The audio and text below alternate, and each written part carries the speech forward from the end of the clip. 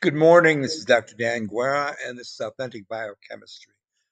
The lecture series that you hear on podcast, which I try to deliver at least 3 times a week, but sometimes more than that. I haven't given a lecture now in a couple of days, and so I feel terrible about that. So I'm going to give you a lecture even on a Sunday.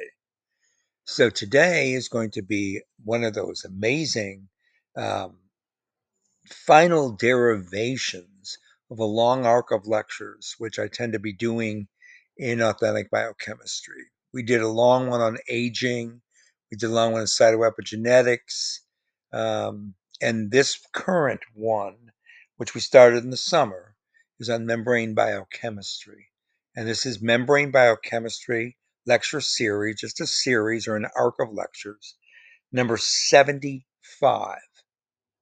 Now, today I'm going to give you sort of a treat. I'm going to mix together, hopefully in a good solution where both of the solutes are going to be soluble in the solvent, and those two solutes are going to be epistemology and lipid biochemistry. Okay, and the solvent is going to be metaphysics. So the reason I'm doing this is I hinted at it the last couple of lectures and talked a little bit about it. To understand research science, I've come to the conclusion that rational judgment needs to be at the forefront, needs to be in the vestibule of this great cathedral that we call biochemistry. And not only biochemistry, but any natural sciences. I'm not going to talk about mathematics, which some people call science, but I would say any natural science, which includes physics, chemistry, and then the derivatives of those two major branches, and biology being more or less a derivation of both chemistry and physics.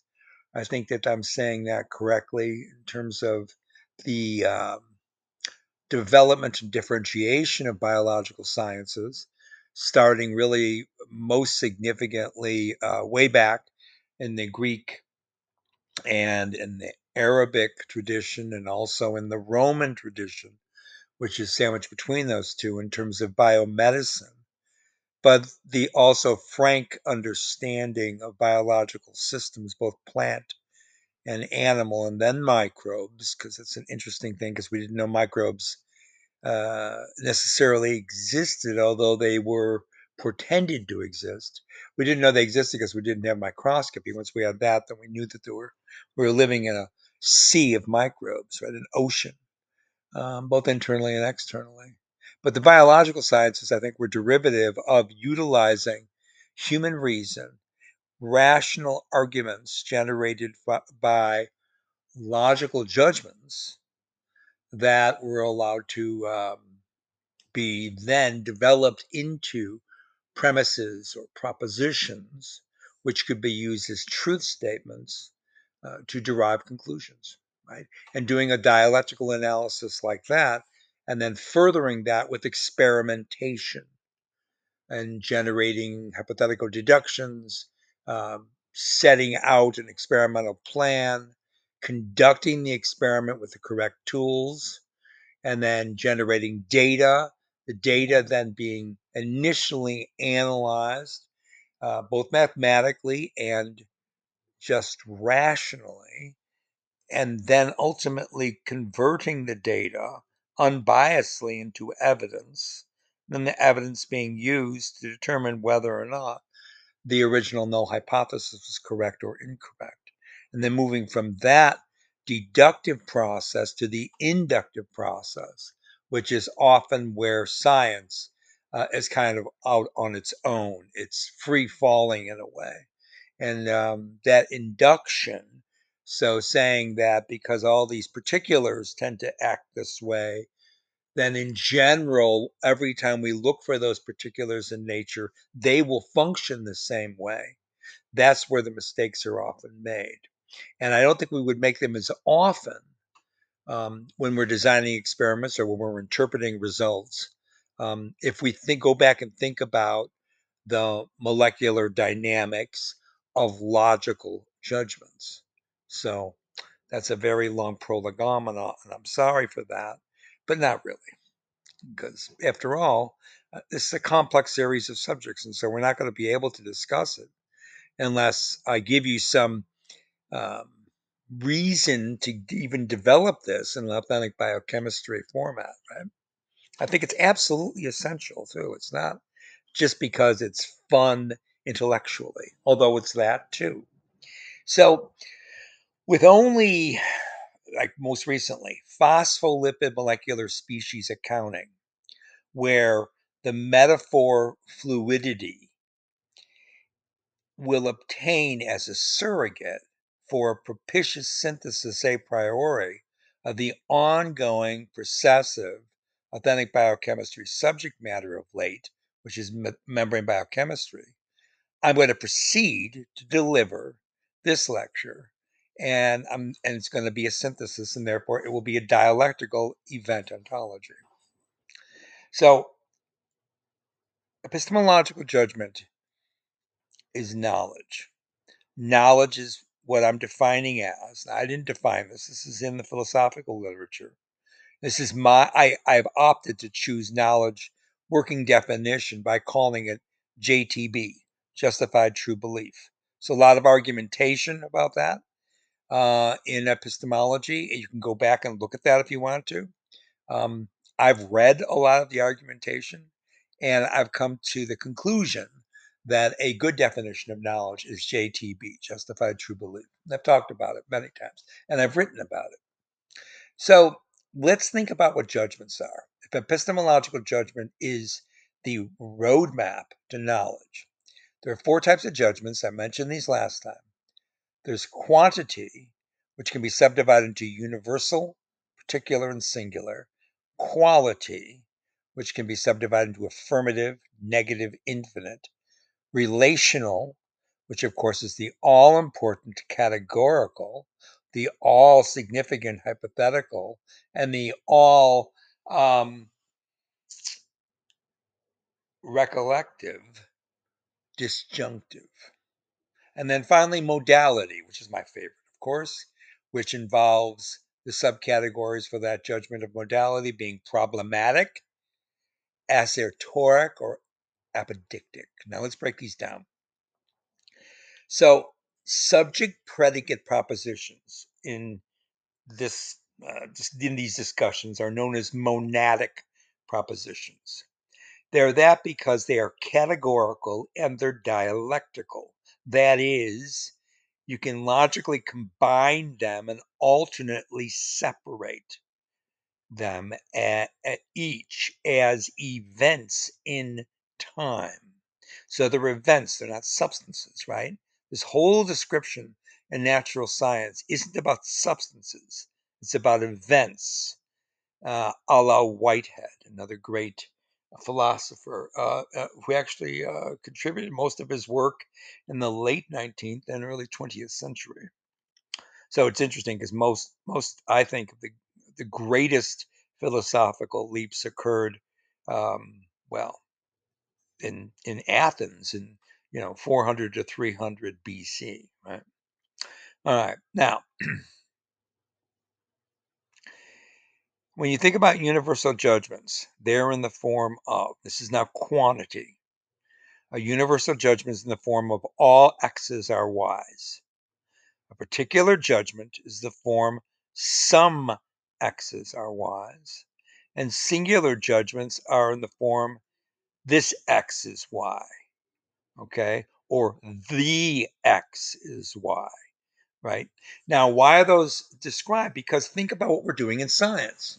If I say all x's are y's, a universal quantitative judgment, for example, all membrane lipids are phosphoglycerol-lipids, say, so you know that statement, universal judgment, is not true because you know that there are sphingolipids and also prenal lipids and isoprenyl lipids, right?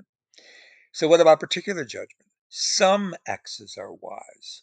So some membrane lipids or phosphoglycerolipids. Yes, that statement holds. So whenever you're thinking about looking at the evidence of a paper and you're looking at the etiology, how the paper was put together, you might think, well, I don't need to worry about this judgment. I assume all of this is worked out. Don't assume anything. If we're studying research science, to use the word surrogate again, we're using research science as a surrogate to understand nature, natural phenomena, then we better be darn sure that we're generating authentic logical judgments, which will arrive at truth statements. Otherwise, the very first moment of the research project is flawed because we're not basing it on a foundation of truths. Okay, and the obtain truths without throwing in a lot of subjective, um, metaphysical diatribe. Subjective meaning that it's based on prior dogma or it's based on a research lab's previous plenum of research. If we're going to try to remove it from those subjective clauses of interpretation, we have to be able to use the sort of sound judgment, right? So these are simple examples, but I think you can understand that they just get more sophisticated as the nature gets more, as the biochemistry gets more sophisticated. But they're the same judgments, right? They're the same crystal clear, rational, organized thought. Okay, now let's go to the judgments called quality. So there are many judgments in research science involving biochemistry, which are quantitative. I think we can all agree to that. How about qualitative? So in qualitative, we talk about affirmative judgments. For example, that's like saying it is the case that cholesterol is precursor to steroid hormones. That's affirmative qualitative judgment. Then you have a negative qualitative judgment. That's the form as no cholesterol is a precursor to steroids. You know that that's false, right? But what about saying something like no hormone necessarily interacts with steroids? That could include peptide hormones. Well, is that statement supported? Is that judgment supported? We have to look at the research science. And sometimes it is supported and sometimes it isn't. But is that an equivocation? Can you include that into a summary judgment? Can you generate a conclusive statement that is a dialectical, purposeful, rational thought now used as a new truth? Well, you have to always put in qualifiers. Do the qualifiers negate the initial judgment? You have to go back and ask that question each time. Otherwise, you may not be inferring from a general rule. And that means, again, the foundation is put on shaky ground at best. Actually, the foundation could be put on the lack of truth, the lack of a validation. And again, remember with logical arguments, a valid logical argument doesn't necessarily have to be true. All that means when it's valid is that the conclusion is demanded or obtained by the premises. Okay, so the premises or the propositions require that conclusion. That's how it's put. But it doesn't mean, it just simply means that moving from the logical propositions to the logical conclusion, that movement in the argument was done appropriately or with validity. But a sound argument, remember, that has to occur. You have to have, again, the requirement that the conclusion comes from the premises. That's there. And the sound argument as well. But on top of it, the sound argument requires that the propositions are true.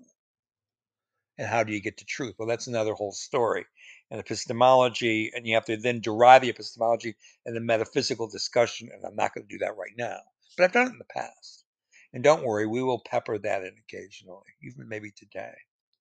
Okay, so let's move on now. An infinite qualitative judgment. So we did affirmative, negative. Infinite qualitative judgment is X's are non-Y's. So that's like saying uh, the lipid cholesterol is not a glycerolipid, which of course is a perfectly good statement, right? But it's an infinite judgment because what you're trying to do now is explore what is required for a given event in biochemistry to be isolated qualitatively in, say, one framework. And that framework could just simply be the class of molecules, right? The class of molecular species, chemical molecular species, which is pretty easy to get up a straight definition on, right? But even that, people meaning research scientists, can often be very vague. And anytime something is vague at the beginning, it only becomes at the end completely chaotic, right? Okay. So let's move on. Relational judgments. So you have categorical, really important. Categorical judgments basically repeat that simple atomic one event subject predicate. They go back and say X's are Y's. But now we're talking about the relationship. We're not talking about a set and a subset. We're talking about the relationship, right? So let's see, what's a good one? Um, all phosphoglycerol, um, all phosphatidylcholine molecular species are lipids containing glycerol backbone. Okay, now that sounds like it's in a group, but it's also talking about a relationship. The relationship is with the structure and then the molecular species involvement and function, right? Function. Okay, second type of relational judgment. These are hypothetical, very important in research science. And they're not atomic, they're molecular, in that they say if X's or Y's, this is now just the straight bare bones of it, using symbolic terms, if X's are Y's, then A's are B's. Okay. The other way is put often if P, then Q. But see all the movement within there, those molecular movements. If X's are Y's, so if um, lipids lipids are in lipid membrane rafts, then lipid membrane rafts support plasma membrane sequential dynamic activity. Okay. Now I just came up that top of my head. Now that's a truth statement because I'm trying to usually think of what I think are truth statements. But see how easily that statement could be used in the malfeasance.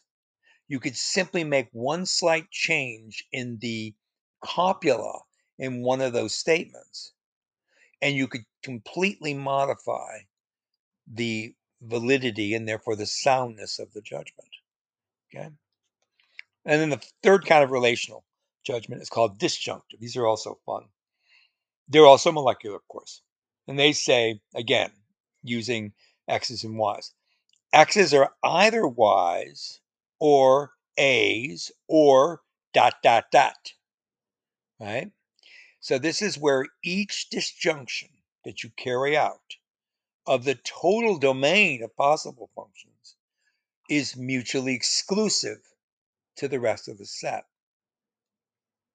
And therefore, you have to exhaustively describe all of the partitions of that set. So disjunctive judgments are the very, very critical aspect, I think, of an inductive phase of scientific reasoning. Finally, let's talk about modality. I told you that's my favorite. That form of judgment has to do with the use of a simple grammatical component, really. So the copula does not, must not intrude on the content. Nevertheless, it's going to play a very significant role on how you use your a priori faculty of reasoning. So, how does this work?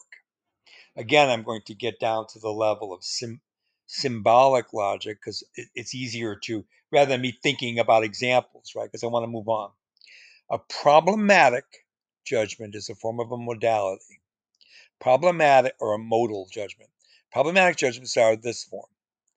X's could be Y's.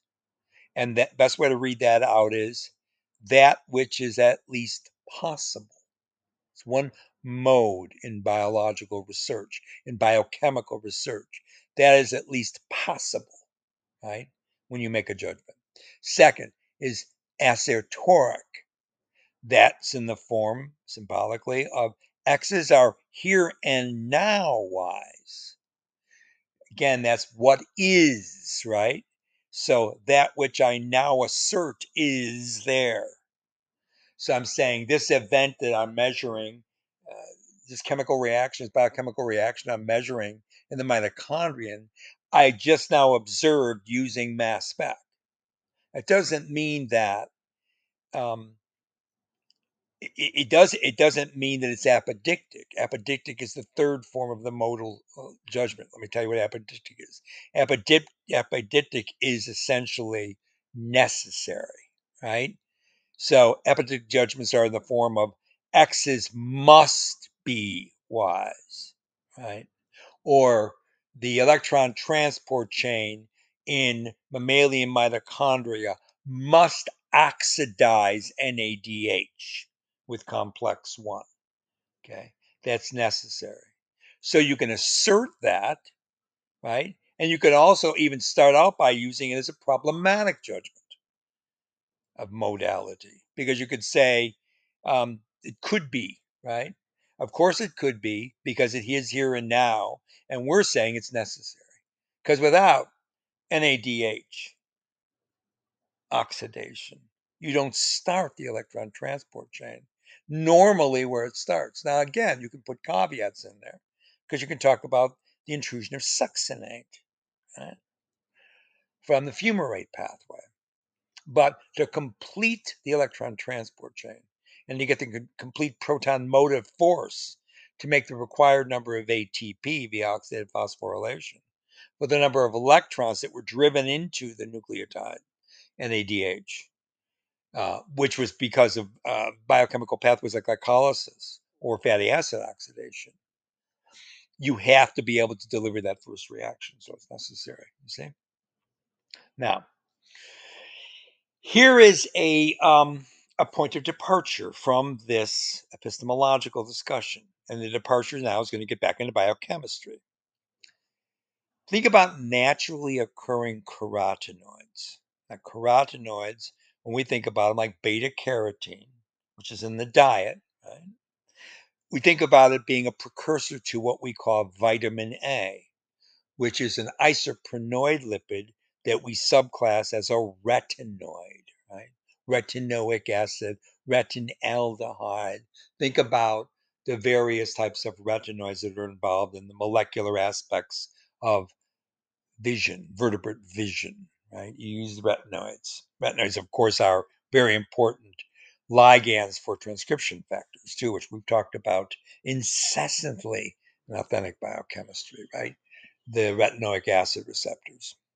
Now, naturally occurring carotenoids are all synthesized by two basic 5-carbon precursors. What are they? Well, we just went through them with the cholesterologenesis pathway. IPP, which is isopentenyl diphosphate or pyrophosphate, and its isomer, dimethyl allyl pyrophosphate or DMAPP. Now, there are a lot of different compounds, including steroids, ubiquinones, chlorophylls, which are the photopigment compound in plants, of course.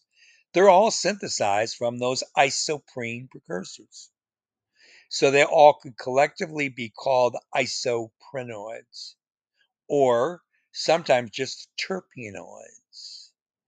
Now, all the way until after I finished graduate school, which, I finished graduate school in the 1980s, right?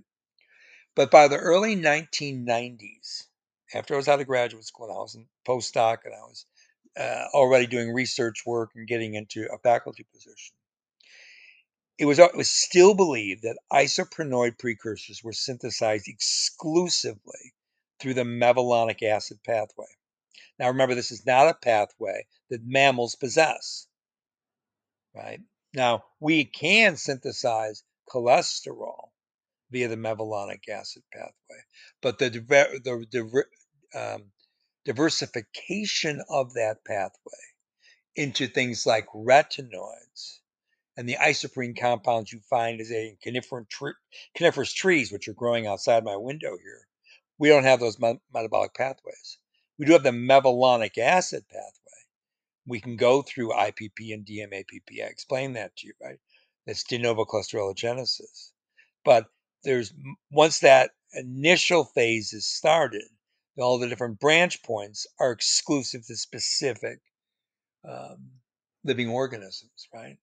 Different orders of organisms, different families, even. Okay. So think about the mevalonic acid pathway. We talked about it. That's a series of enzymatically catalyzed reactions where you have basically three molecules of acetate, and of course it's the thioester acetyl-CoA, and they get condensed and modified via reduction and phosphorylation, and then that very important decarboxylation to go from C6 to C5 to make isopentenyl pyrophosphate, right? Now, work going on in the 90s in eubacteria and in higher plants showed there was another route for making isopentenyl pyrophosphate. And that route is known as the MEP pathway, which is a non-mevalonic acid pathway. And mammals don't have this pathway, right? That pathway involves a very important intermediate called methyl erythritol 4-phosphate, or MEP. And it utilizes the triose sugar glyceraldehyde 3-phosphate. That's the initial triose sugar. Right? So think about that. That's a glycolytic pathway intermediate, right? And you know that glyceraldehyde 3-phosphate can also be used to make glycerol 3-phosphate, which is the backbone of all the glycerol lipids, right? Of course. Okay. Now, pyruvic acid, of course, is the other starting material. So think about the oxidative pentose phosphates shunt. Now, this erythritol we're talking about is synthesized from erythrose 4-phosphate. Now, that's, of course, an intermediate from the OPP pathway, which is what I call the oxidative pentose phosphate pathway. And by dephosphorylation, followed by a reduction of the resultant erythrose. That's how you get erythritol, the alcohol. So erythrose reductase catalyzes that last step. And that's the key enzyme for the biosynthesis for erythritol, which is going to be the precursor to the non-mevalonic acid isoprenoid pathway, which was discovered in the 1990s in plants and eubacteria. Okay. So I'm not going to go about telling you all about the OPP pathway, but there's an oxidative branch which basically starts off the glucose 6-phosphate. You make NADPH a couple of times. In between there's a lactonase, as I recall, and then you make ribulose 5-phosphate, and then ribulose 5-phosphate can be isomerized or epimerized. Then you have a lot of C5 metabolism. You have a trans ketolase reaction, and you're going to make cetohepulose 7-phosphate, glyceraldehyde 3-phosphate, then a transaldolase reaction, which then synthesizes erythrose 4-phosphate, and then fructose 6-phosphate, right? So erythrose 4-phosphate is going to be carbon 4 because fructose is a 6 carbon, and you started off with 10 carbons by condensing steatoheptose by utilizing transaldolase reaction, I should say. It's not a condensation. It's an